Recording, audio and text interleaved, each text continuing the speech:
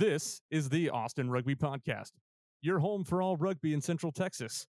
We do our best to cover every level of rugby played here in the capital, and the goal of the podcast is to continue to grow the sport of rugby in Central Texas and the United States.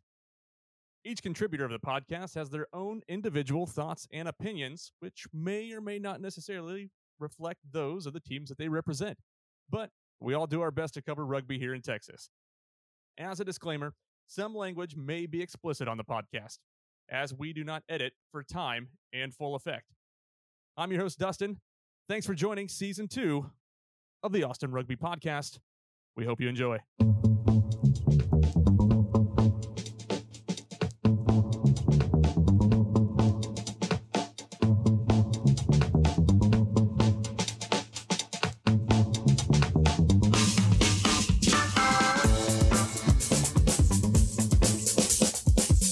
Hello, everybody. Welcome back to the Austin Rugby Podcast. So glad you can join us.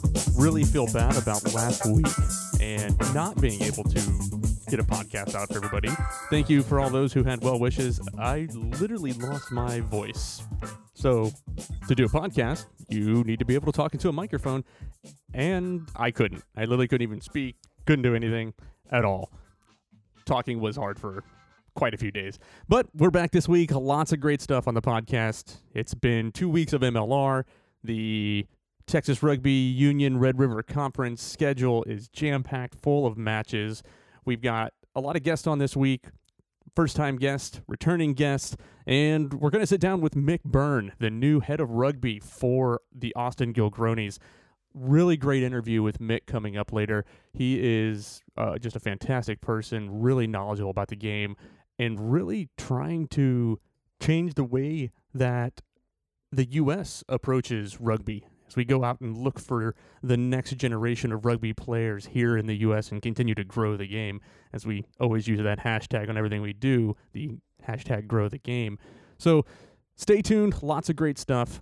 We'll get into a lot of the MLR summaries and recaps of the past 2 weeks' matches. Probably more focus on the game last week against New York, and we'll preview the upcoming match this week with the Utah Warriors.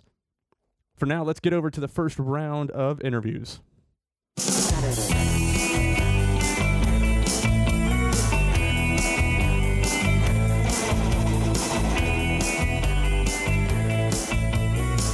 Our first guest this week is new to the podcast, but, not new to rugby. He's an Austin Huns Hall of Famer and just an outright lover of anything that has to do with USA Rugby, club level, MLR, whatever you want to call it, USA national team. I'd like to welcome Mr. Bill Overton to the podcast. Bill, thanks for joining us today, man. Hi, Dustin. Thanks for having me. It's really good that you're doing something like this for rugby in Austin. Well, hey, man, it's just, as you and I have talked about before, it's something that I feel is, fun for me to do. The second my wife puts up and allows me to do this, as we've talked about.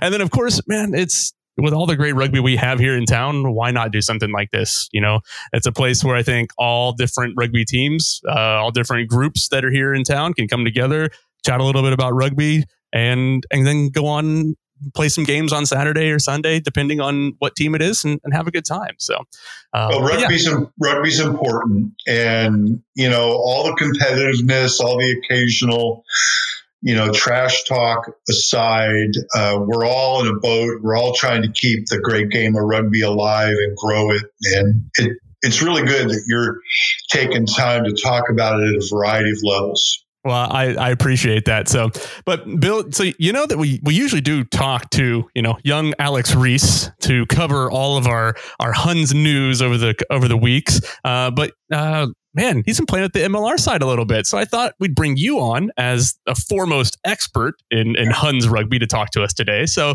if you wouldn't mind, so last week, obviously I was out a little bit sick.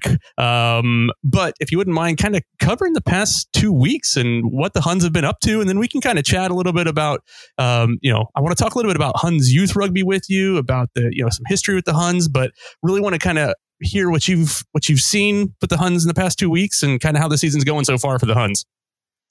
Well, I'm glad to do that. Alex Reese is something else for me to watch. I played with his dad Jonty Reese in the early 80s. In fact, we have 3 legacy Huns in our club right now. Alex is one of them. Our fly half Grant Beadle is another. I played with his dad in the early 80s. And we just had Teague Roberts come over. St. Ed's season ended, and he's joining our club this week. And his dad, Mark Roberts, played right after I left. And that's one of the cool things right now with the Huns for me and a lot of other guys is seeing that we're passing this on from generation to generation. Yeah, absolutely. And that's what it's all about, right? That's where the Huns program starts. It starts with, the guys who played back in the 80s and the 90s who are now having kids that are old enough to they start off in the youth program. They go through high school like Alex and some others did. And now they're actually coming back full circle and playing with the team once again. And, like Alex are getting lucky enough to get a shot to play professional level rugby in America. That's something it's actually when I played, we never thought about it. We didn't have a professional when you and I played. So there were only a few college teams when I played. A&M was huge, still are very good, but were huge in rugby back then and played both college and Division I rugby at the time. And, the Huns broadcast some of their games. They stream some of their games just using an iPhone. And Jonty will be watching down in Mexico where he lives now and texting me commentary on the game while we're watching his kid play. It's really pretty amazing. I never thought I'd see anything like this when I was playing. Yeah, it's amazing how it has changed. And, I've been talking to some people saying, hey, how do we get, better cameras, to guys that are up there filming so that, we can do better zoom in than, just filming on an iPhone. But we're talking about that. We're talking about that. But in answer to your original question, the last 3 weeks have been great weeks for the Huns men's side. We're 6-0 across all 3 divisions. We had a huge come from behind Division I win against the Reds on the first out at Nixon Lane. We were down 21 points at half and stormed back to win 44-39. We've beaten the Reds twice this year in league games, 3 if you count preseason. And, for us, that was a real bellwether to measure improvement year to year and over the last couple of years. Our Division II side won that day too, just rolled over the Reds 51-25.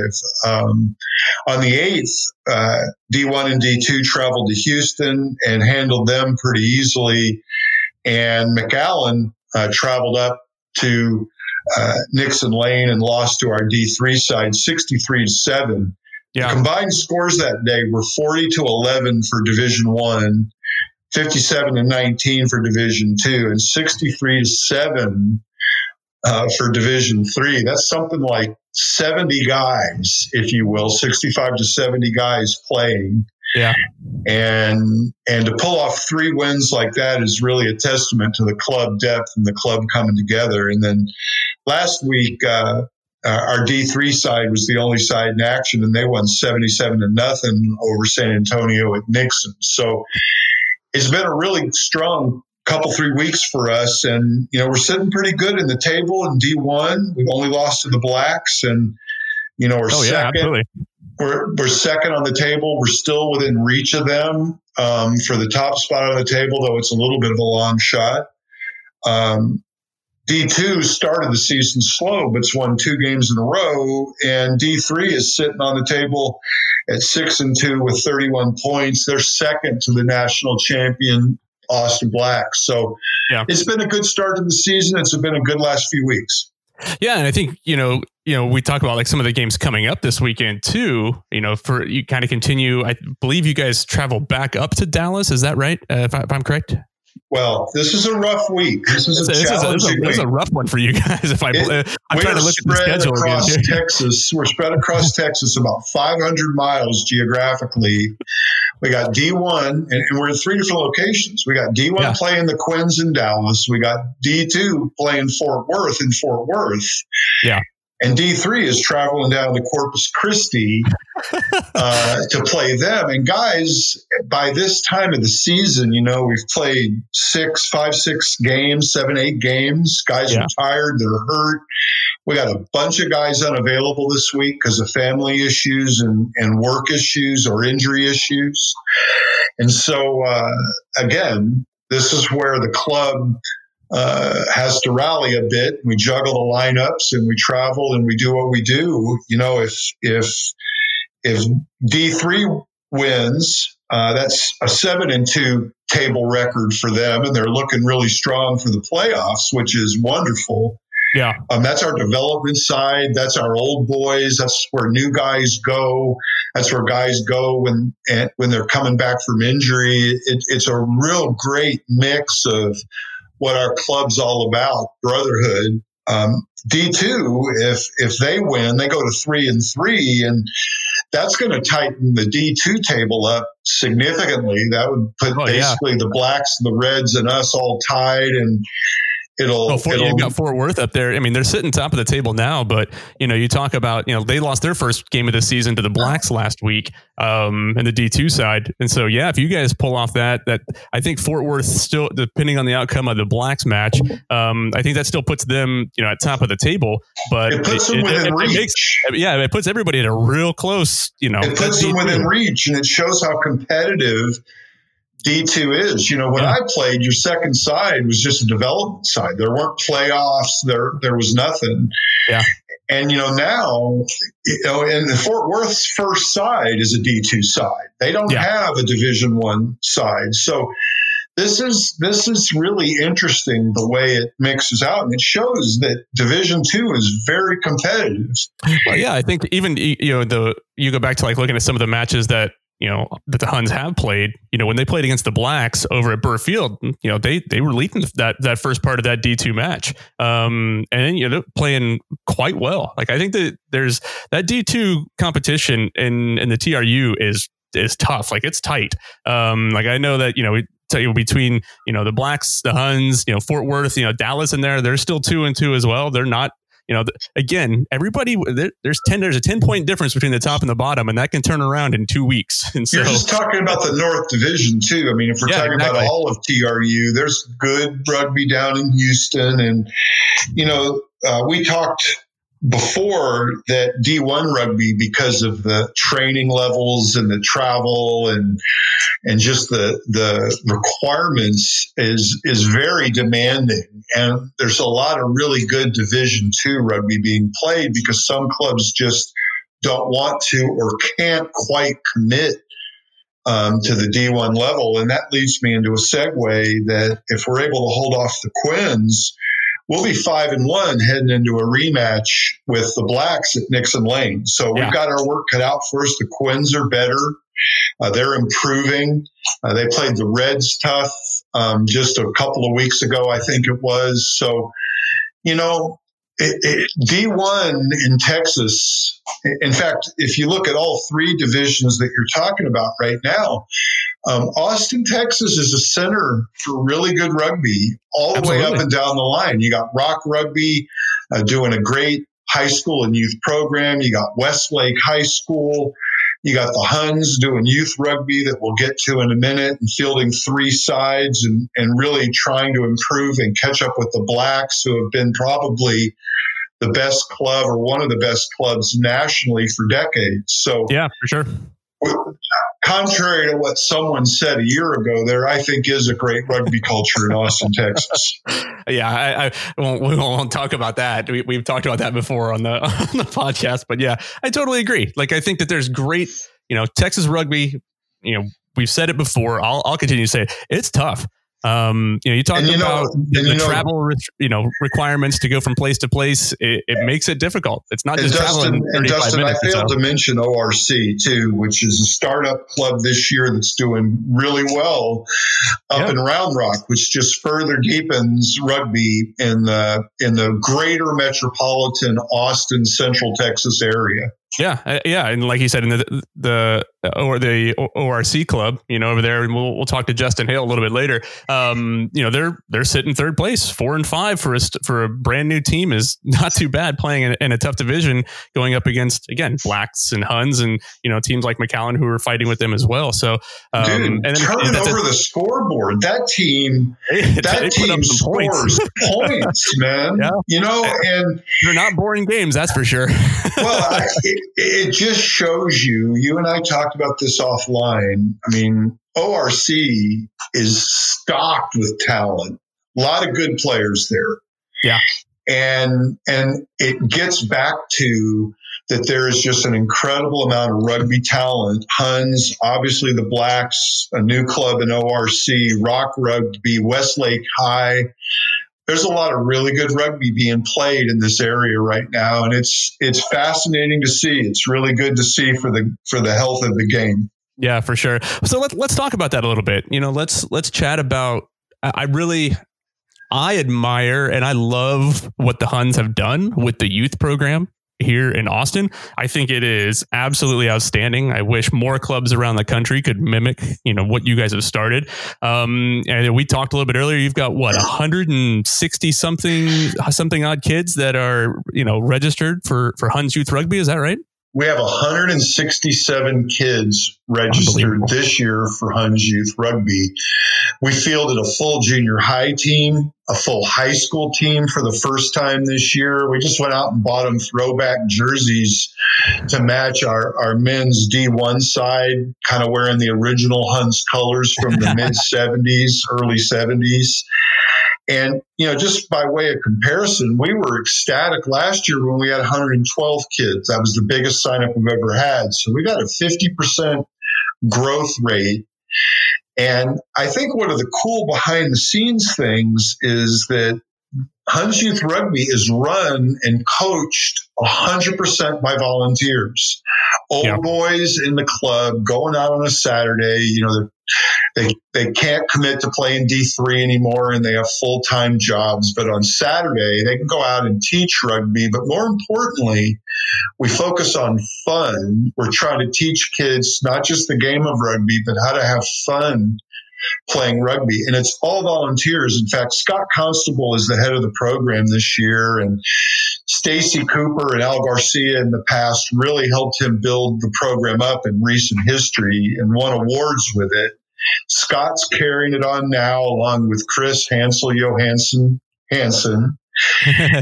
And, man, so we got guys that just love the game of rugby, going out, having fun. And I don't even want to try and list volunteers that are supporting that program as coaches and stuff, because if I do, I'll leave someone out and hurt their feelings. There are so many Huns, old boys, volunteering their time for this. It really is a feel-good story. And before our games on any given Saturday out there, you'll have 150 of our kids. If there's other matches, maybe a couple hundred kids total out there running around playing rugby in the morning before the men get after it in the afternoon. It's really a cool thing. And parents tell us that it's a lot more fun and a lot more positive than their kids playing peewee football.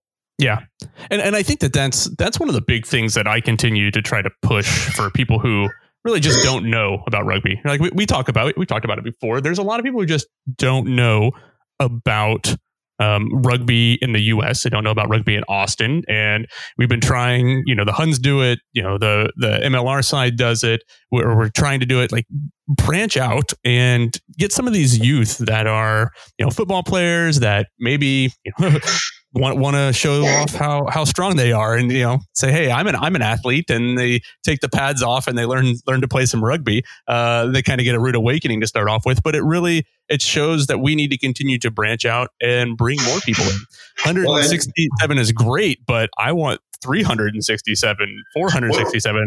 Woodlands, I don't know their numbers, but they're well over 200 if I'm not mistaken. And again, Rock Rugby has a really good youth program. I think our high school or middle school, I'm not sure which, just had a match against the Blacks youth rugby program, which has started up, fairly recently. I don't know. I'm sure in the last just few years. Yeah. So this is something that is really exciting for me, because our disadvantage against some of these other countries that, we want to emulate on an international level eventually is that they start playing rugby at a very young age. They play rugby in school. It's intuitive. It's something that they learned. Like when I was a kid, we played baseball and football. It's their thing. And that's what I'm seeing an evolution of as an old guy. I mean, I'm just honored to be on the board. I'm the treasurer. I do bookkeeping. I try to be a cheerleader and stuff like that. I'm just a fan really at this point. But to see so many volunteers on our club week in, week out, coaching youth rugby, cooking hot dogs for these kids after the matches, it really is an incredible feel-good experience. And I'm very proud that this is a huge part of our club. We're not just about D1, even though we do want to focus on that.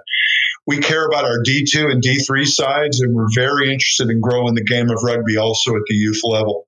Yeah, and that speaks a lot to the club itself. And I think I learned a lot about that, when I was graciously invited to the Hall of Fame banquet, about just the history of the club, where you came from, where it went all the way up until 2016 to the national championship, and where it's going now and even beyond that. And we talked about it a little bit, and I think it's great. I see the passion that the core group, or I guess this larger core group of volunteers that come out on a weekly basis and help out with the youth. They help out with running touch lines or filming or whatever it may be. And it's kind of what a lot of clubs want to emulate, and that's what their aspirations are, to say, yeah, we have this great club that's going to come out, and we're going to support you from the time that you can walk and carry a ball to the time that we send you on to the national championship game. And so I think that's something that everybody within the Huns organization should be absolutely proud about. And I know you guys are. Yeah, boys and girls too. Last year there was a story, and someone posted a picture on the web that one of our young ladies would not go to a sleepover if she couldn't bring her phone and watch the Valkyries play in the national championship game. Fantastic. And the moms posted a picture of all the girls huddled around a phone cheering on the Valkyries. So, it really is a great thing. And I wish I'd had more to do with it. I just can stand on the sidelines and talk about it a little bit. I've been out there a few Saturdays when I'm in town. I live in California. I travel as much as I can to go back and watch the Huns. And whenever I do, I start my day out at Nixon watching youth rugby, because it's just amazing to see this level of interest in a game that when I played, it was much, much less. Yeah. It's same for me. And I think same for those that are probably, we'll call it over 30. We'll put in that group. Rugby for us growing up and was not to the level that it is now, I think. And of course that leads all the way to, having a professional league in town. For those that don't really know a lot about the origins of, the MLR side in Austin, they were, the Huns, part of the Huns organization. And that kind of changed a lot, for you guys in the Huns organization. Kind of to wrap things up, I really want to talk to you about what it meant when they kind of separated going into, I believe, 2017. I have to remind me, my dates are kind of messed up right now. Well, the championship was the spring, summer of 17. 17, that's right. It was a 16-17 season going into 17 for the championship. And a lot of guys, there were a lot of core Huns that participated in that, and some outside players were brought in, and that group of gentlemen that led that exercise also competed against the Raptors and a Utah development professional side, and I think maybe New Orleans, to try and be the in-between, what do they call it, test match season between the old professional league and MLR. And the Huns competed in USA Rugby and won the national championship, the Huns Rugby Club. And when they competed in these test matches, it was called Huns Elite. Yeah. And so after that, the Huns Rugby Club wanted to protect our brand and our culture, and we couldn't quite get on the same page. So the Huns Rugby Club decided not to go forward into MLR, and Austin Elite Rugby did. Yeah. And hats off to them. They were the precursors of what are now the Gilgronis. And still working on that name. Well, and it is an interesting name, but it's Australian. Hey. Australians like to have fun, and I think that's what they're trying to do with the professional team right now. Is they get their foreign players in and they get used to a new coach. Is just have some fun. We had a tough year in 18, and decided to dig in and focus on our culture. And our players voted to stay in Division I, and we've been focusing on running a business of rugby and recruiting, and staying true to our culture. Try to plan at a little bit of a higher level. And big hats off to three guys: Chris Hansel Johansson. Hansen has been our chairman. He's our immediate past chairman, and he kind of righted the ship for us organizationally. Luis Sanchez, a former Hun. All these guys are former great Huns players. Hansel was a 7 and captain for probably a decade. Luis was a 10, and he's our director of rugby. Also coaches the Valkyries. Also a Hall of Fame member. Yeah, and Adam Scheidler was a 9 for the Huns for years and came back to us a few years ago as a coach. And we've really tried to have consistent coaching, a stable pattern, recruiting off of our 7s program.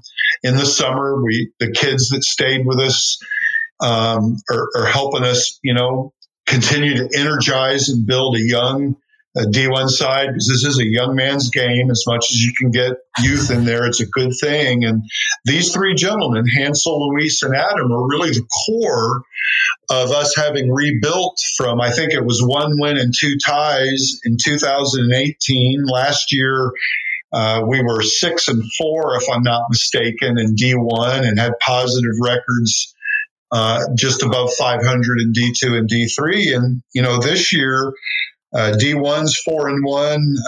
D2 has won 2 games in a row, is 2 and 3, and D3 on the table is 6 and 2. So we're continuing to rebuild around our community, our culture, our rugby with these three guys, Adam, Luis, and Hansel, giving us a really strong foundation to grow from. Yeah. And I think it's, in Austin, there's no denying that there was some tension between the two organizations. I've talked about it with people. I've talked about it on the podcast before. And I think it's, there has been some great gestures and great movements the past couple months since Andrew Seniola came in as kind of in the coaching role, and since the organization really had started focusing on trying to build bridges again. And so, I hope that it continues. I love seeing players like JP Novak get the opportunity at 39. Rock solid for JP. I love the fact that he was out there playing that first game of the season, getting his first MLR cap. And, at 39 years old, that's pretty phenomenal. That's ridiculous. It really is incredible. It's ridiculous. Like he was battling, man. I love it. But, I think it's important. I think that it needs to start from the top down and bottom up. And that's where everybody kind of meets in. We start at the youth, we get the MLR side, and all the good things that have been discussed with this new ownership for the Gilgronis is exciting to hear what they can do to hopefully help support local youth organizations like the Huns. And I hope it comes to fruition. Obviously, we're still only about 4 weeks in from the announcement that they purchased the team. So not even a month or so. We're about a month or so out, and hopefully that continues. Hopefully the goodwill towards everybody continues, and the support continues from the top to the bottom. That's for sure. Andrew Seniola has been a breath of fresh air. He's a steward of the game of rugby. When you talk to him, it's like you're talking to one of the guys, not some eagle elitist or anything like that. He's a very regular guy, just wants to help. Todd Clever's made a big difference. Behind the scenes, I think Paul Santinelli, we need to tip our hat to him, even though he's going to be a forgotten name in this whole thing. Brett Simmons, I have not met the gentleman, but I've heard him speak a couple of times. I think we need to give these guys time and be patient. They're bringing in a new pattern. They're bringing in a lot of new players that don't have their visas yet. I see a lot of fight in this team already. By the way, Mason Peterson is my hero for that tackle on Basterow. I'll talk about that later when we talk about the MLR side, but holy moly. And if you noticed on Twitter, this is great, I'll try to post a link to it. The Gilgronis social media page said, "Welcome to MLR, Basterow." And he wrote back and he said, that was an amazing hit. That really woke me up. And so, and good for Mason Peterson, who's the Hun from our national championship team. I mean, that was awesome to see. And listen, he got basically he was tight head of the week at number 3 for MLR because he scored a try, had that hit, some dominating tackles. So there you go. A Hun, from the national championship side, working his way up to the MLR side. And a great guy. I drove Mason and some other guys in my car to the after championship social and got a chance to just talk to him and get to know him a little bit. And a very, very respectful, fun guy that you'd love to have as a kid. I mean, as a guy that's in his 60s that has children older than him, I was very impressed with him as a young man, and I was really happy to see him do well on Saturday. Yeah, it was great. Well, we appreciate the time, Bill. I appreciate you talking a little bit about Huns and what's been going on. We will, if Alex continues to do his work with the MLR side, we'll have to bring you back on because I can't let him get all the glory over there, talking Hun stuff and then going and playing MLR. So, but we really appreciate it. Thanks so much for the time. Hopefully we can have you back sometime soon. Dustin, thanks for having me. I love talking about rugby. I appreciate what you're doing. Good luck to you. Awesome, man. Thanks so much. Bill Overton, everybody.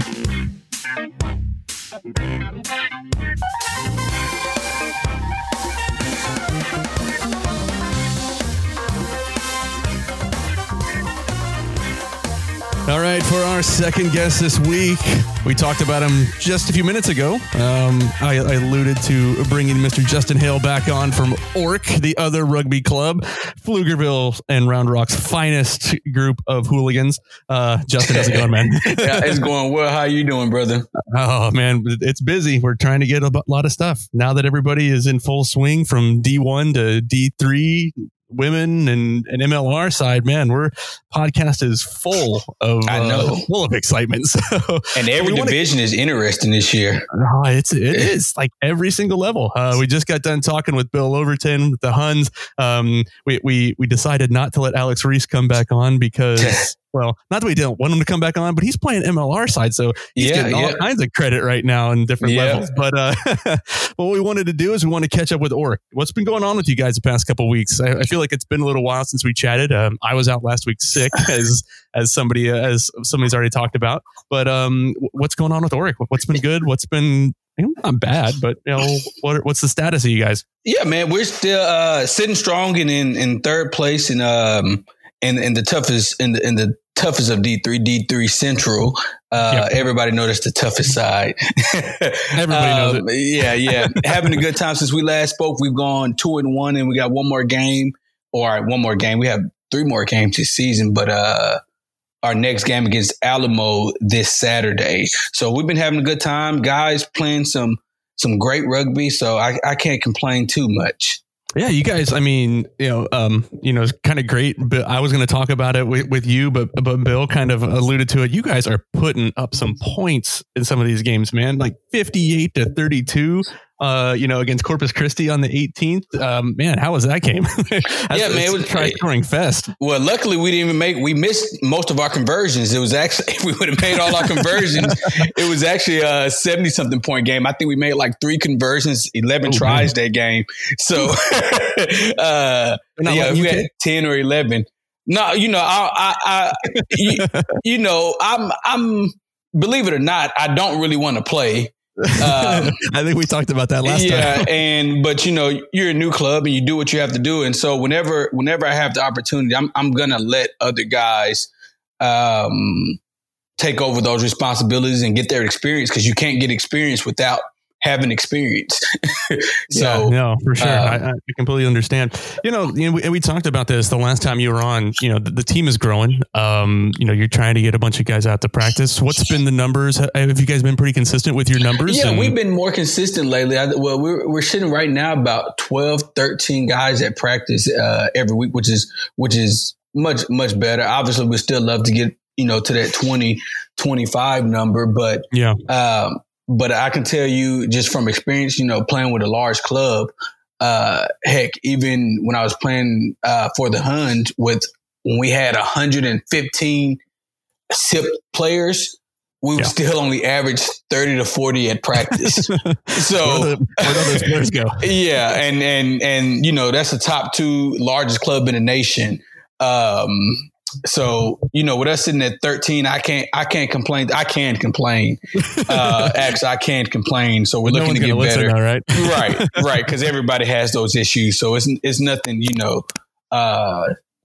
single to us. Yeah. So, you like you said, you played 9 games right now in your first season of I'm sorry, hit my microphone there. In your first season of D3 here, and really one of the harder D3 conferences in the country, here in the central Texas region. 4 and 5. You're doing well. I mean, 22 points. That's pretty solid for you guys. You feel pretty good about the way that the team has been playing and the way that things have gone for you in your first season? Yeah, I can't complain. Other than, that 5, one of them is based on the technical forfeit. So we really would be sitting, 5 and 4 and 27, 28 points, which would be a lot better. But, it's first year. And so, you get to learn some things. It's kind of like starting a new business. You rather everything go wrong up front than is when it's really, really important. So, getting some growing pains, but I'm happy with my guys. They're learning rugby, and they're enjoying rugby, and especially my guys who haven't played for a couple of years or coming from different teams and teams where they weren't getting as much time, and now they're getting a lot more time.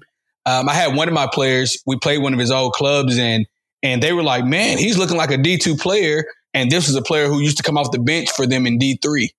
Yeah. So, my guys are really stepping up and they're taking on the challenge and they're loving the game. So, whenever you get guys to start loving the sport again, you're doing something right. Yeah, exactly.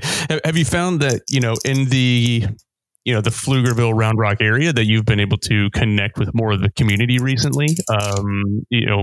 People out to the games, fans out to games, etc. Yes. Or still kind of rough, rough going, being the first year for you guys at Round Rock. We probably our whole mantra is we try to have a family atmosphere. So a lot of my guys have girlfriends or engaged or have wives. So we get a lot of kids too. We have a lot of kids across the team. So we normally have 30, about 30 people at the game, about 1 or 2 per player, which we're happy with. We're not playing anywhere that's going to hold 200 people anyway. And so the fans that are out there, we're extremely happy with.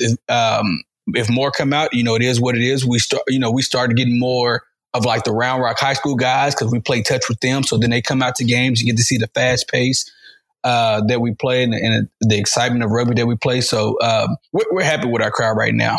Yeah. Hey, kind of talking about, the fast pace and that style you play. How would you guys define like your style, as you play? Like a lot of teams, again, every team plays a little bit different style. The Blacks play a certain way, Huns play a certain way. What is the ORC style of play that you try to instill in your team?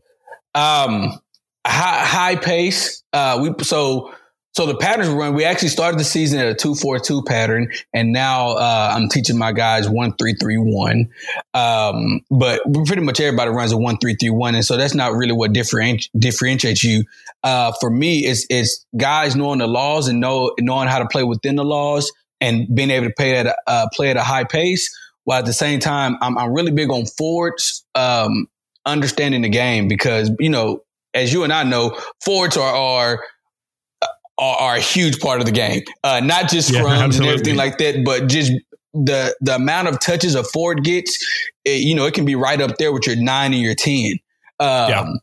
And so for me, I'm really big on my forwards, understanding the game, understanding running lines, understanding support, and then across the board, my guys understanding what's happening in different situations, things that you don't typically learn until you're 3 or 4 years in. I'm teaching off the back, why are we doing a quick line out right here or a quick throw in versus waiting for the other team to set up? What are we looking for them to do?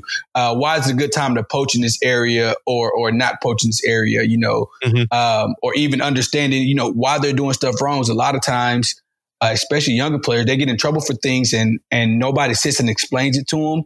And whereas we take, every week we take out some time to, hey, let's just answer questions. Hey, coach, I did this and this. I don't understand why. And this is why. And so now it's funny when we go to when refs are reffing us now, you hear it's good and bad because players start complaining about things. They're like, sir, this and this happened. And the refs are like, God damn it. Oh, excuse me. God damn. It's okay. We have the expletive on the podcast for those instances where we all slip up. they're like, God dang it, stop teaching them laws. I'm like, it helps you understand the game better. So, but in short, we play a fast-paced game. We're looking to make the other team make mistakes and then capitalize quickly on those mistakes. To give you a big example, we don't kick penalty kicks. We don't go for penalty kicks, especially for those conversions and the failed conversions. But it's like when we're inside the 15, 15, 22, and you got momentum. I want my guys to scarf the momentum. We have a high scoring rate inside the 22, a really high scoring rate inside the 22. And so I'd rather take the 5 all day instead of the 3. And it's just one of those things where, your guys don't take a penalty kick and you're able to run it down somebody's throat. It gives your team a lot of happiness for the rest of the day. Yeah, absolutely. Absolutely. It also helps, kind of going back to what you're saying about, teaching them the laws. Also helps when, their coach is also a certified referee and is a backup for MLR matches. So. I'm like a backup to the backups to the backups. Oh, come on, man. Yeah. I think about 4 people have to get hurt before I would have to step up. And I really can't think of a time that I've ever watched a match where more than one referee has gone down. Right. Be taken out. So let's real quick touch about what you got coming up. I know last week you traveled down to McAllen and man, that tough one. 3-point loss to them. But this week you're hosting Alamo City. What's that looking like for you this week? Yeah, man, I fully expect my boys to come out with the win. Last time we played Alamo, we played Alamo and Alamo, and we lost by 10. But that's the game we also played. I think it was our second game of the year or so. And we traveled with San Antonio with 12, 13 guys. Yeah. I remember you telling me about that one. Yeah. And lost by 10 with that little. Now my guys have a lot more experience. They understand the game a lot more. My new guys, aren't as new anymore. And so, they know what a ruck is and they know how to place a ball down, which makes it huge. As a matter of fact, one of my newest players whose first game was actually Alamo City was his player of the match for the McAllen match. There you go, man. So they're picking up really fast. Mm-hmm. So, well, that's great. So, this game, Alamo City, you are at home. Remind everybody listening where you guys play again on this match, because I know you do kind of alternate on where you're playing sometimes. Yeah. So, where's this game going to be? Yeah, so luckily this fall, all our home games are now going to be in the same spot. But it's Piffing Park, and it's Pflugerville. Pflugerville. The Pflugerville. Yeah, and it's spelled weird. So but PFL Pliffin. It's Piffing. So it's like PFEIN. G or something like that. All right, it's spelled so weird. We'll post it online, and just that way people don't have to worry about trying to spell it. Yeah, and it's on our event page at Other Rugby Club on our Facebook page, and it'll be posted to our Instagram. Yep. And so you've got this match and coming up on the 22nd, and then how many more? Yeah, how many more matches to close out the season? Two more. We have the Blacks on March 14th, and then and that's another home game for us. And then Corpus Christi Crabs in Corpus Christi to close out the season. All right, man. Well, we'll keep up to date with everything going on with the Other Rugby Club. Touch a base here in a couple of weeks. Maybe we'll try to get in touch with you before the Blacks match, since that's this, March 14th. So you get a little bit of a gap there. So you're off for 2 weeks here coming up. Is it a well-deserved break after this week, or kind of spread out for you? Well, yeah. Well, we were the only team in the TRU that played 8 weeks in a row. So a couple of breaks are nice right now. And so, yeah, much deserved. I don't know about deserved. My guys want to play every weekend. Now, once you play 8 weeks in a row, you kind of get used to playing. So yeah, exactly. You're like, all right, we want to keep going. Let's do this. Just keep the momentum going. Well, that's awesome. Hey, man, really appreciate you coming on and chatting a little bit, keeping us up to date with everything going on into the Orcs. Good luck this weekend, Tanda. You can get out to Piffin. Pippin, is that the name of it? Piffin. I think it is Piffin Lane. Piffin Lane Park. Piffin Park Lane. Piffin Lane. I like it. We get out there, watch the Orcs at 1 o'clock, man. If you guys have a chance, go out and check them out. Yeah, Justin it's moved to two. Move to two. Ooh, yeah, good. Yeah. We got to update the system. Gotta get that fixed. Moved at 2 o'clock this Saturday. Piffin Lane. Orc versus Alamo City, looking for a little redemption. Yeah. All right, Justin Hale, appreciate you coming on, man. I appreciate you, Dustin. Take it easy.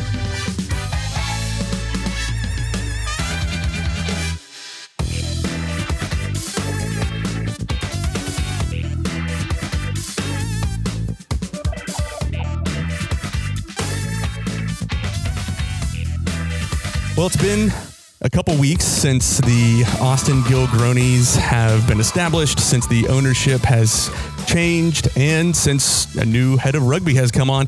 And so this week we wanted to bring on that head of rugby. We've got longtime AFL player and rugby skills coach Mick Byrne joining us on the podcast today. Mick, how you doing? Yeah, very good. Thanks for having me on. It's been an exciting couple of weeks, yeah? It's been a challenging couple of weeks, but it's definitely been exciting. Yeah. It's a great opportunity for the club to give the fans and etc. a taste of what the new looking Gilgronis can play. Yeah, I mean it really has been kind of a whirlwind for you, for the team, for the fans, kind of for those people who don't know who you are in the world of rugby, and for those that listen around the world are more familiar with you and your credentials. If you can give kind of a high level background of who you are outside of your Aussie rules days, which is where you started off playing when you were a young lad. What's been your involvement with the rugby union style of play and where you're at now? Yeah, I think it's one of the things that's always asked is about Aussie rules, but I actually grew up playing rugby. I grew up playing rugby and rugby league in Sydney. Mm-hmm. Switched over to Aussie rules in my last year of school because of my build. And I chose Aussie rules as a professional career. I didn't think I'd make it. I'd only been playing a year, but I ended up playing for 15 years professionally. But I came from Sydney. So towards the end of my career, I moved back to Sydney and I got back involved in rugby and rugby league. And while still coaching a professional team in Aussie rules, I started doing a little bit of consulting work into rugby and rugby league in some of the crossover skills area, and then just grew that role and finished up in Scotland full-time in 2002. From there, I was recruited into the All Black environment in 2005. Spent 11 years there and then moved over back home to Australia and moved into the Wallabies environment up until the last World Cup. So I think in short, I've had probably close to 20. What is it now? 20 odd years in coaching in rugby. How has that been from going as an Australian, going down and helping out the Kiwis? And their skills. Well, it was from a professional point of view, it was unbelievable for me, and development personally and professionally. But the initial Australia and New Zealand, they only ever come together when they're on the other side of the world. When they're in the same parts of the world, they're not great friends. So being in New Zealand as an Australian, especially as an Australian coach in the All Black environment, it was challenging for those outside of the environment for the first couple of years, questioning why it was needed. But I think, inside the environment, it was certainly, I was embraced fully by all the staff and the players, and we ended up forging strong relationships and friendships there that will last a lifetime. Yeah. I think that's really important. We talk about kind of the growth of rugby here in the US. It's, for me, I see it's not just the New Zealand and Australian side, but it's also the English and the South Africans and the Southern Hemisphere, the South Americans from Brazil and Chile and Argentina all coming up here to the US. It feels as though MLR and USA rugby is starting to be this melting pot of all these different rugby nations coming together. Yeah, I think that's a strength and a weakness. I think it's a strength to build.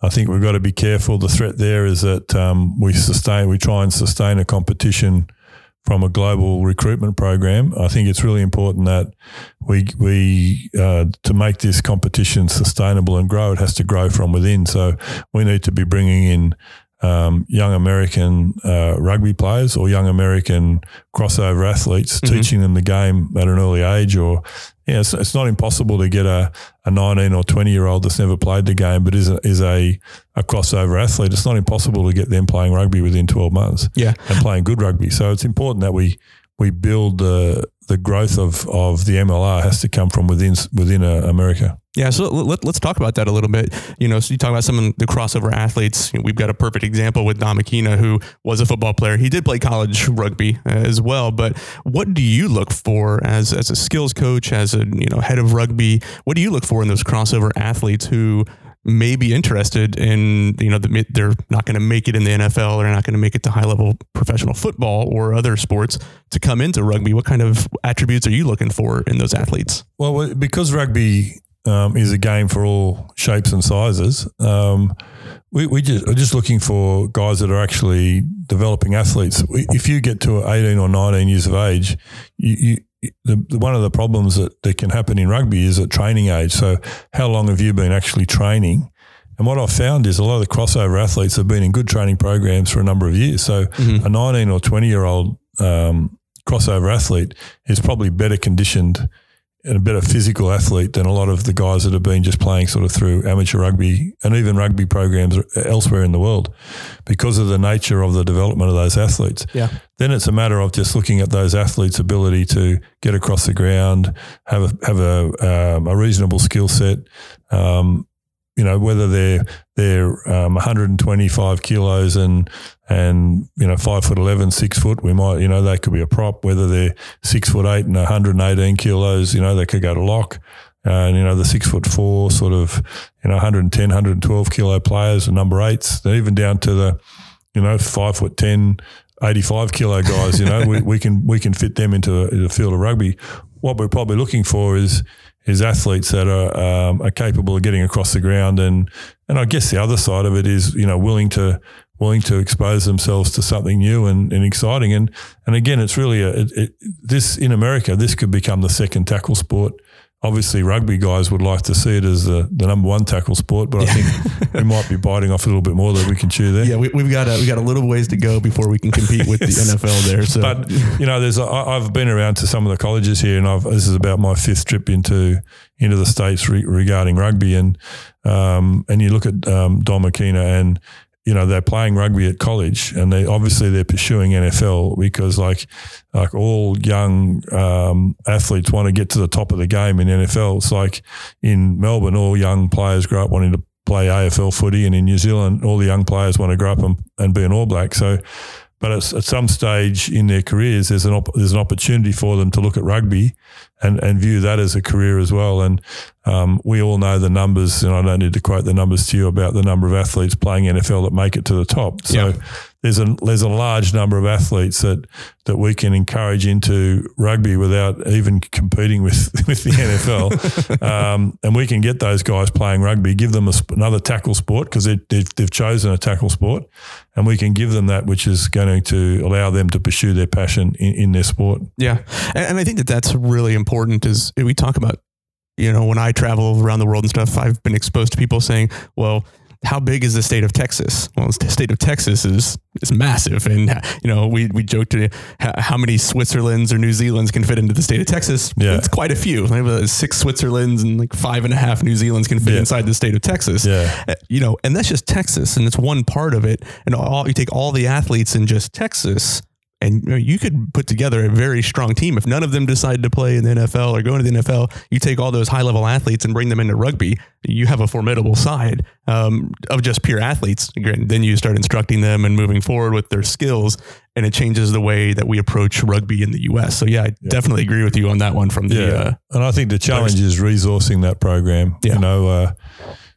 You're right about that. It's, we just looked at the size of Australia and the States is very similar. And and I hadn't realised that until someone drew superimposed a map of Australia over the map of the USA in relationship to the fires in Australia, and it showed you basically where those fires were in Australia was right down the east coast. There was some in the west, but they basically went the whole east coast of America would have been on fire. Yeah, which was similar to what was happening in Australia. So we know Australia is a large country, but Australia has 4 sports of which, professional sports that young players can make a full-time career out of in tackle sports, so they can choose to be, in a tackle sport and make a career.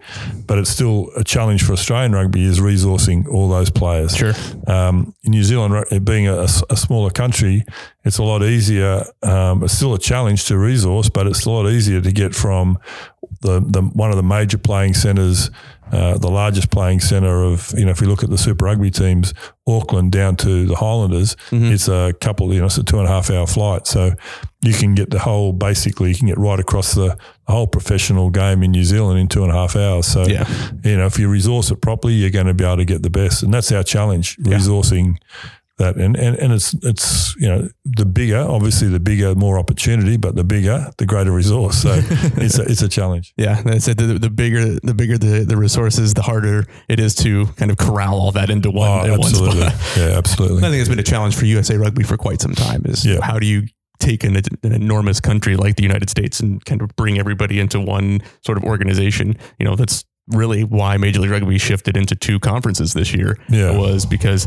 to fly from, say San Diego to go play New York, it's a 5.5 hour flight and a 5.5, 6 hour flight. So that's a long flight to get up there and take an entire team and organization. So I totally get why they did that.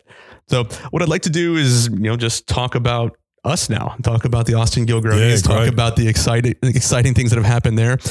I think one of the things that a lot of listeners would like to know are, what are the major shifts that have already happened in the 3 weeks that you've been here? The changes that have happened, if we follow on social media, the Round Rock office is, not the office anymore. It's turned into a training facility. We've moved down to Dakota. What are some other things kind of behind the scenes that you're able to talk about that have been some major shifts for you and forming what this organization and team will look like moving forward?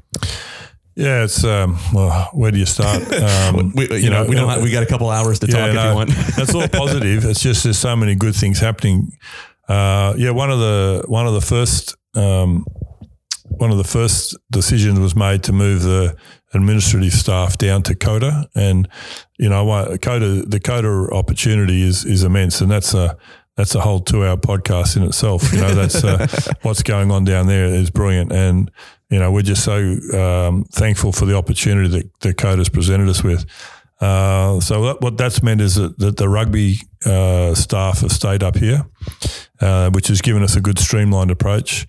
We're building our gym on site. The boys have been loving that. That's been coming in over the last week.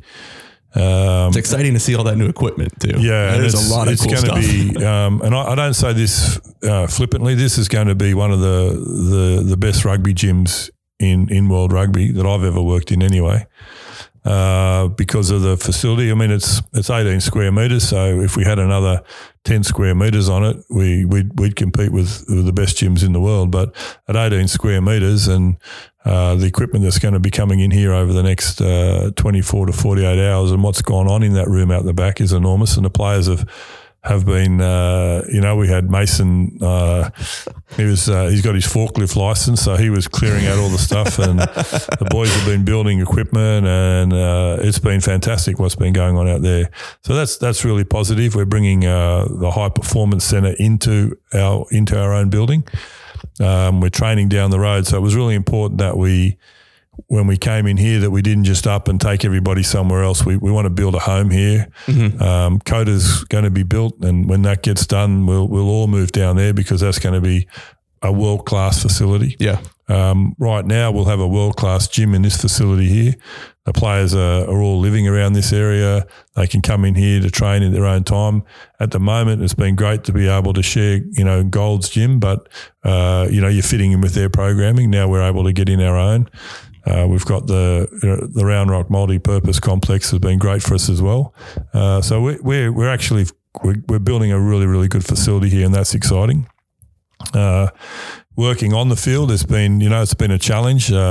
We've still got guys that are part-time, so we're working around those hours, and we've had to make some commitments there, and the boys have really bought into that. So it's been 3 weeks, just sort of working through the processes, getting into the coaches, making sure that all the players understand what's expected from them, mm-hmm. and where we're going to go with this program. So part of that's getting fitter, more skillful, getting stronger, because that's the sort of program we're going to build here. Yeah.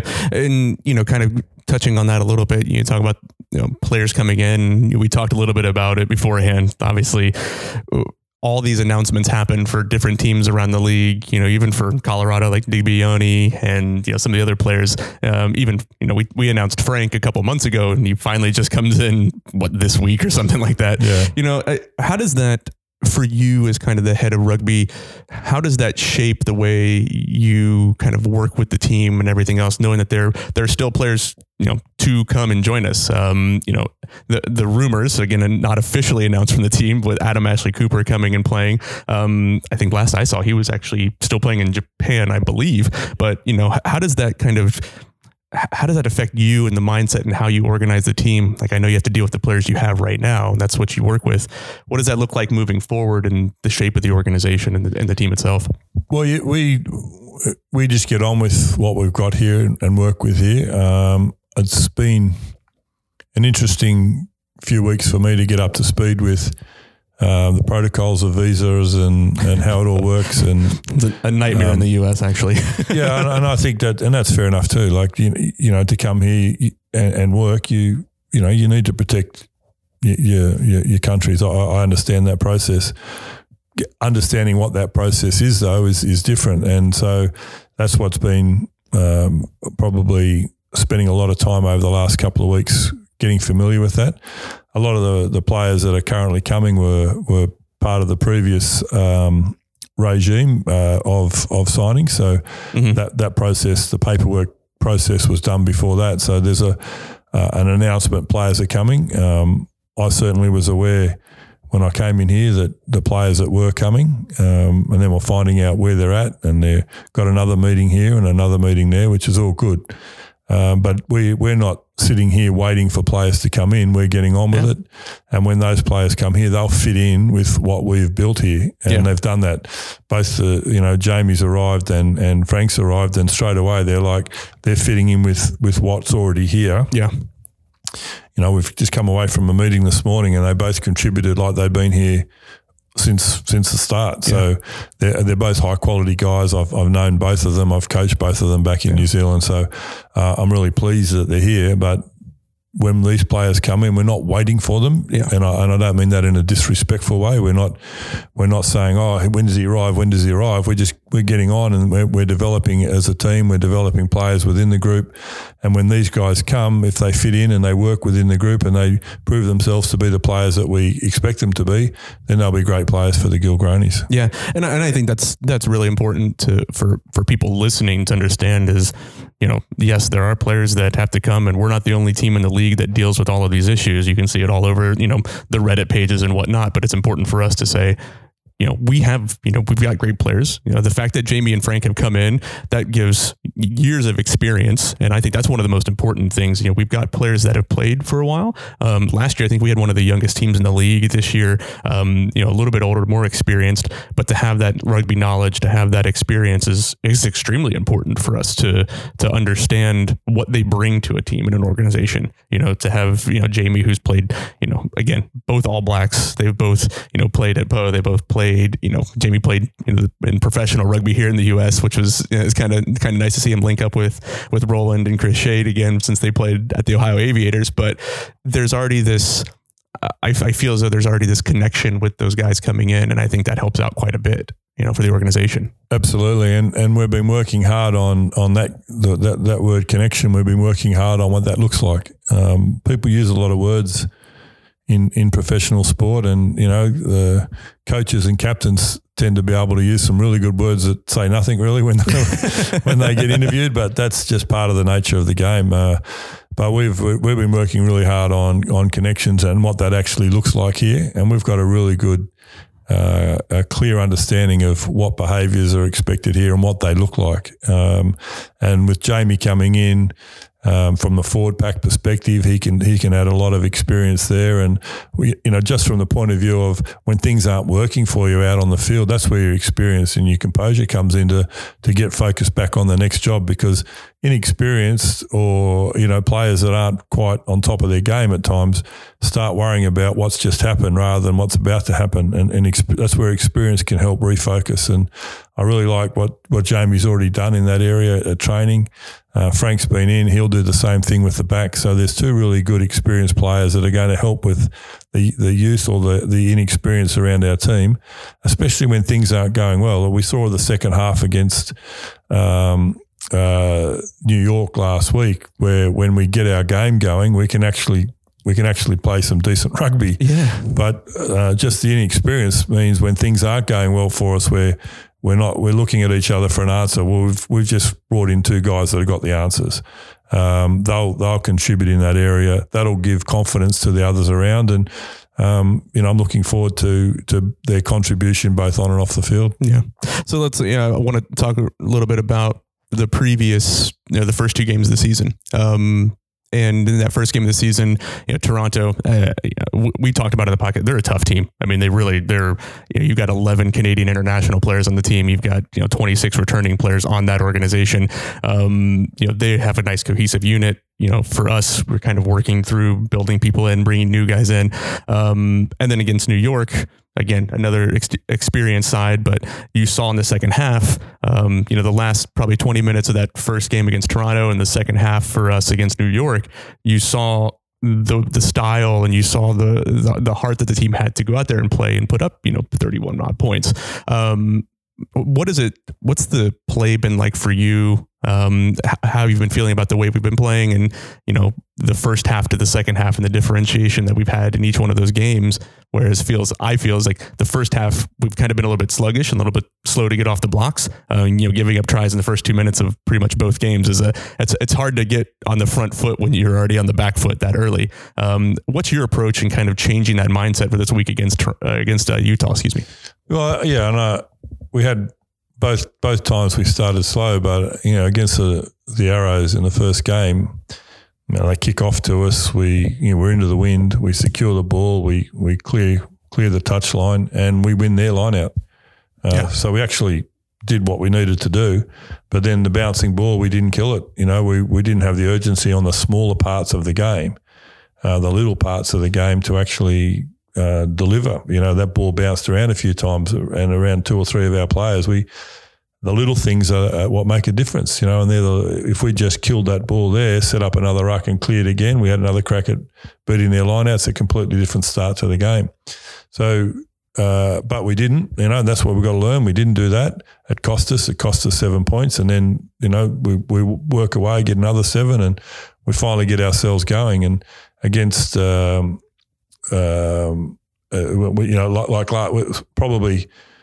probably last week against New York when we started, we were sort of okay. Then we're 7 down, and we were 7 down for quite a while. Yeah. And then all of a sudden, bang, bang, we're 21 down.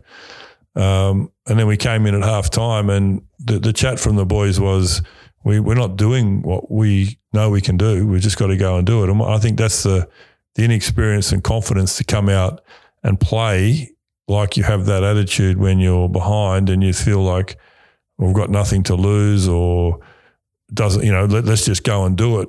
And then we play great footy. It's not we've got nothing to lose attitude, but sometimes when you've got that, you express yourself and you play with that freedom. And that's what our challenges are here as leaders of the group, is to give the players the confidence to be like that from the start and just go out and play with that. And things aren't always going to work for you. And I think sometimes some of our guys are looking to not make mistakes rather than just go out there and play. Mistakes are going to be part of the game, and accept that you make a mistake, move on to the next thing. And we've discussed that, and I think we'll see our boys come out tomorrow and look to express themselves right from the word go. Yeah. And, you know, to kind of wrap things up and touch base about tomorrow, it is exciting. You know, you got Utah coming in. They've lost their first game of the year. They came back and won an exciting match last week against New England. It's kind of which team is going to show up for them. So we'll see what happens. But I'm kind of excited about the lineups. Yeah, we have got Jamie, get Franker in the lineup. You know, Frank coming off the bench, which, you know, that's an impactful player to come off the bench for you guys. But there's also some young guys on there. Stuart Morris from, you know, he's a Baylor guy, young kid. Kind of looking forward, even beyond this season, we talked about some of the changes that have happened within the organization, building an academy, things like that. What does that look like for you, and building that youth that kind of connects with everybody, you know, from the youth level of the Huns that they have? You know, there are 160 kids that we talked about on the podcast earlier with, with Bill Overton. What's that look like for you to build an academy here in the U.S. in Austin to build up that reputation? Yeah, well, part of the processes there are to ensure that the way that we're developing our players here is spread down into the areas in the community, and we want to share that either the intellectual property of what's inside the Gilgronis back down through rugby, and also have an open mind to information that they're doing that can come back up. And if we've got that two-way stream, then we're going to be stronger for it. There's a lot of things that we can do in our basic skill sets and conditioning and strength programs that we can operate here that go into any environment because we're not actually enforcing a style of play onto anybody. We're just going to create better athletes, you know, better rugby athletes, give the skill sets in, give some good programming, support training programs so that every player is getting better and enjoying the game. And at the same time, we want to introduce new players to the game and as we talked about before, tackle sport athletes, give them a real taste of another tackle sport and give them the ability to learn the basic skills, also game awareness, etc. But grow that, and you do that through an academy program where you're able to identify each individual's needs, assess them, create their needs, and then create an activity program for them to develop. Yeah. Well, I really appreciate the time that you've talked with us. It's been really great to kind of learn just more about you and kind of the direction that you're looking to take the team from a rugby organization, not necessarily like front office, but from just the rugby organization. Any last thoughts that you have for the game coming up, tomorrow against Utah, and kind of the fans, any words for the fans to come out to the match or anything like that? Well, yeah, I think the big thing is that, we've got some really loyal fans that were there last week. They're loud, they're supportive, but they are the lifeblood of the players when they're out on the field. So, and that shows a good resilience. Those people turning up to our game, and what they might not realise, but they're actually displaying the resilience that our players feed off. Mm-hmm. The fact that our supporters are turning up and they're boisterous and they're loud and they're behind us all, and we've been who we've been for the last 12 months, and they still turn up, and that shows the resilience that our players are feeding off. So, our players will reward our fans in the coming weeks, and that starts tomorrow. And they're also, our players have already spoken about the fan base and how we want to create the family with all these guys and be one and be part of that post-game or pre-game, post-game and mix with the fans and let them enjoy the contact with the players as well. So, we're really lucky that our fans are turning up and are boisterous, and also we're going to put on a little show around that for the fans as well. So the entertainment off the field tomorrow night is going to be pretty special, as well as it always will be at the Gilgronis. Yeah, well, Mick Byrne, head of rugby for the Austin Gilgronis, thanks for joining us on the podcast. We look forward to the match tomorrow. Look forward to seeing all the great stuff that's going to happen throughout the rest of this year and the coming years. It's an exciting time, a lot of changes, but I think there's nothing but positivity on the team and everything. So we appreciate you coming on to the podcast. No, I appreciate you having me on, and thanks very much. Yeah, cheers, man.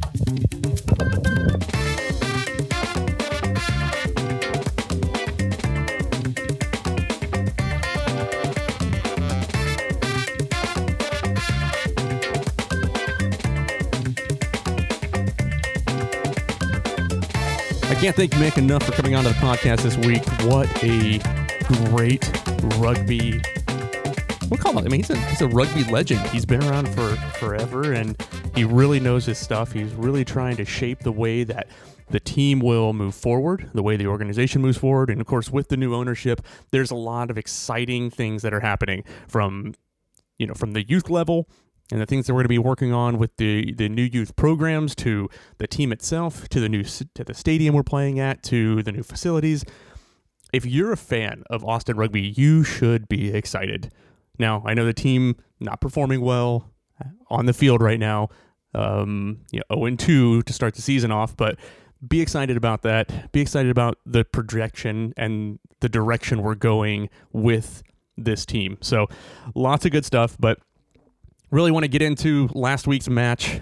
Well, first week's match we can talk about a little bit. Unfortunately, we lost our home opener to the Toronto Arrows. Toronto's a tough team, as we said in the build-up on match day. 26 returning players, 11 Canadian national players. They were a tough team. They were organized. They came into the match and within the first 2 to 3 minutes scored a try for a quick 7-0 lead. We battled back towards the end. Final score 38-10. I don't think we played as well as we probably could have that game. The weather was pretty bad, but at the same time, Toronto had to play in it too. Our second match of the season saw us going to Las Vegas, Sin City, to go up against Rugby United New York at Sam Boyd Stadium. It was a weekend full of rugby there. A lot of great teams, a lot of great games. We started off strong, really strong. And if you saw the hit that Mason Peterson put on Matthew Bastareaud, that was, oh my goodness. I do appreciate the fact that Bastareaud did comment on that hit on social media on the Gilgronis page, saying that he did get woken up by it. But, it was, again, New York started off really well, and we started off poorly, and just a couple minutes in, it was 7-0. There's a lot of turnovers, a lot of loose balls, a lot of knock-ons. I felt the first half for us, we were pretty sloppy. And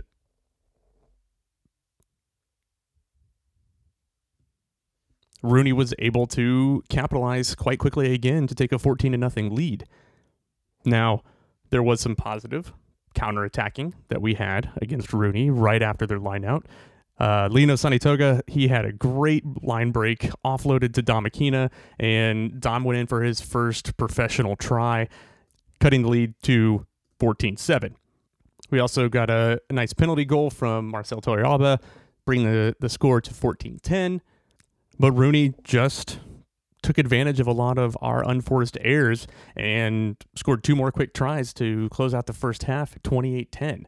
Now, at halftime, as Mick talked about, we talked about we're not playing the way that we should or the way that we can, and I think they really saw that come out in the second half, but almost instantly, Rooney went, and there was Troy Lockyer, who actually got the MLR Player of the Week, shot the gap, and scored a try, and took the score to 35-10. And at that point, I think we started substituting quite a lot of players, and we were trying to get some new life into the team.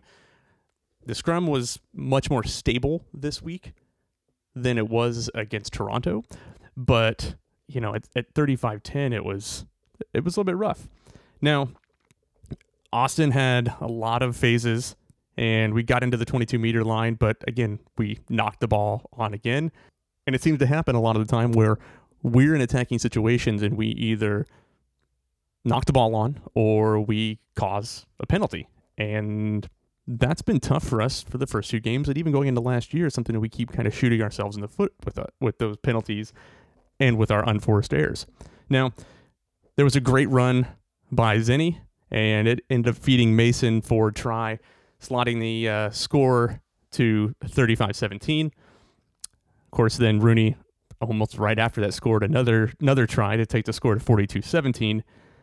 But I really felt like right after that 42-17 score, Austin started to find some momentum, and there was a lot of great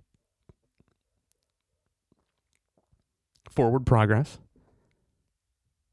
And you can see where we started playing the more free-flowing style of rugby that we want to play, which opened up Zenny for the ability to dive over into the right corner after getting tackled and not actually getting held onto. So he got right back up quickly and scored a try, take the score to 42-24. We then had a great try by Gabe Farley after Zenny offloaded to Marcelo and really got going again at 42-31 and gives us the bonus point try. But again, we just started giving up a lot of, again, more penalties, more, kind of sloppy play, we'll call it. And that led to Troy Lockyer intercepting a pass from Penny, resulting in a try by Kyle Simpson. So it was tough for us, I think. Final score, 49-31. High-scoring match. Not a lot of defense, which is also kind of rough for us. And man, I just felt as though we didn't perform for the full 80 minutes. You look at the stats, our territory, we were only in attacking territory about 37% of the time, and really only had about 15 minutes or so of true attacking minutes. So that was really important when you look at Rugby United, who had 63% territory and had almost 19 minutes of attacking time. And that right there are key stats that shows why we were not scoring a lot.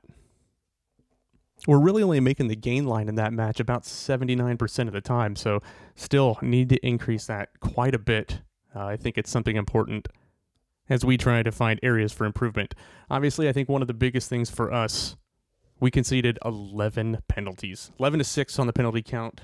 That says a lot right there. We were definitely not doing well in our penalties, and it killed us in the first match too.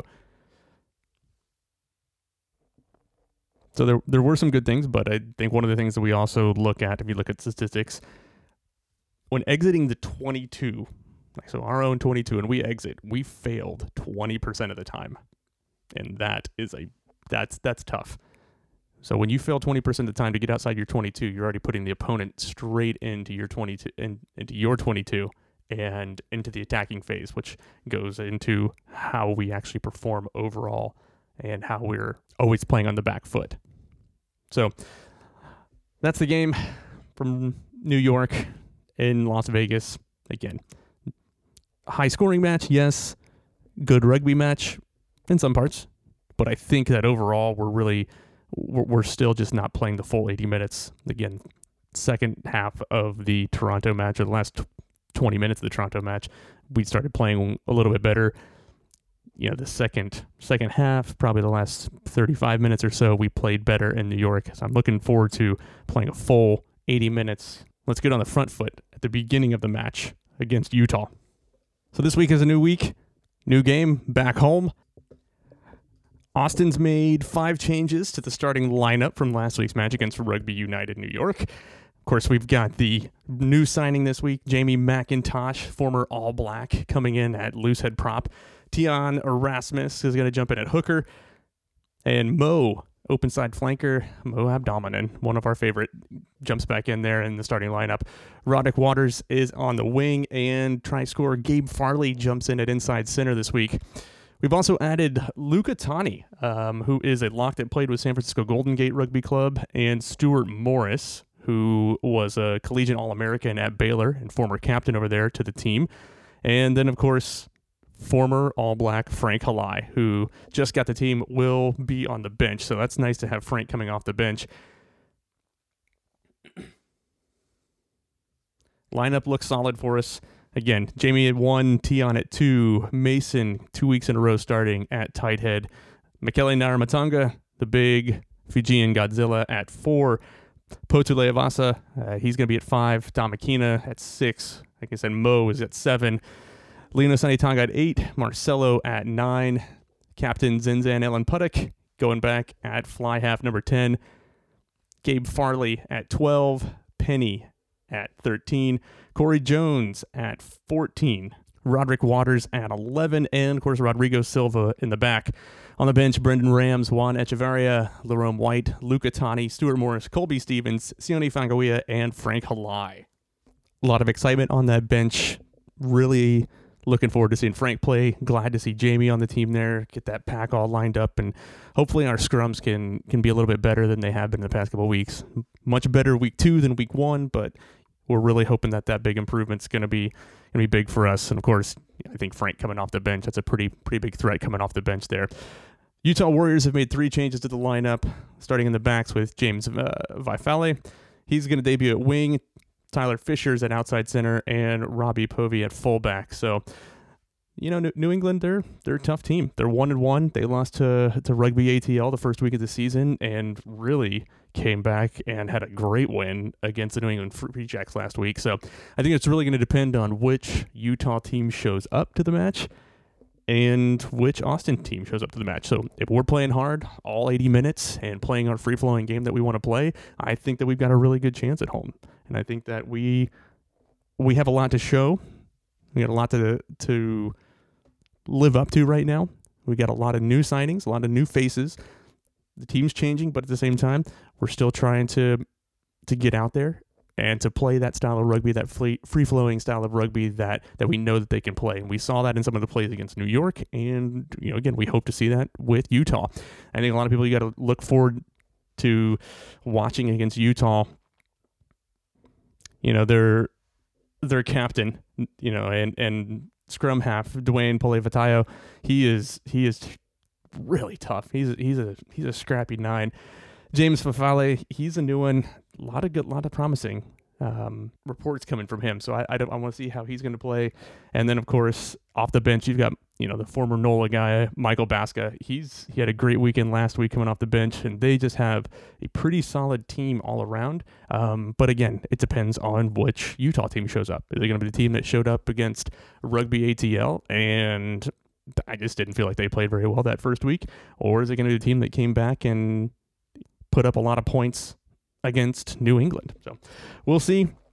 Again, kickoff time is 7 o'clock Central Time, 8 o'clock Eastern, and 5 o'clock Pacific, I think.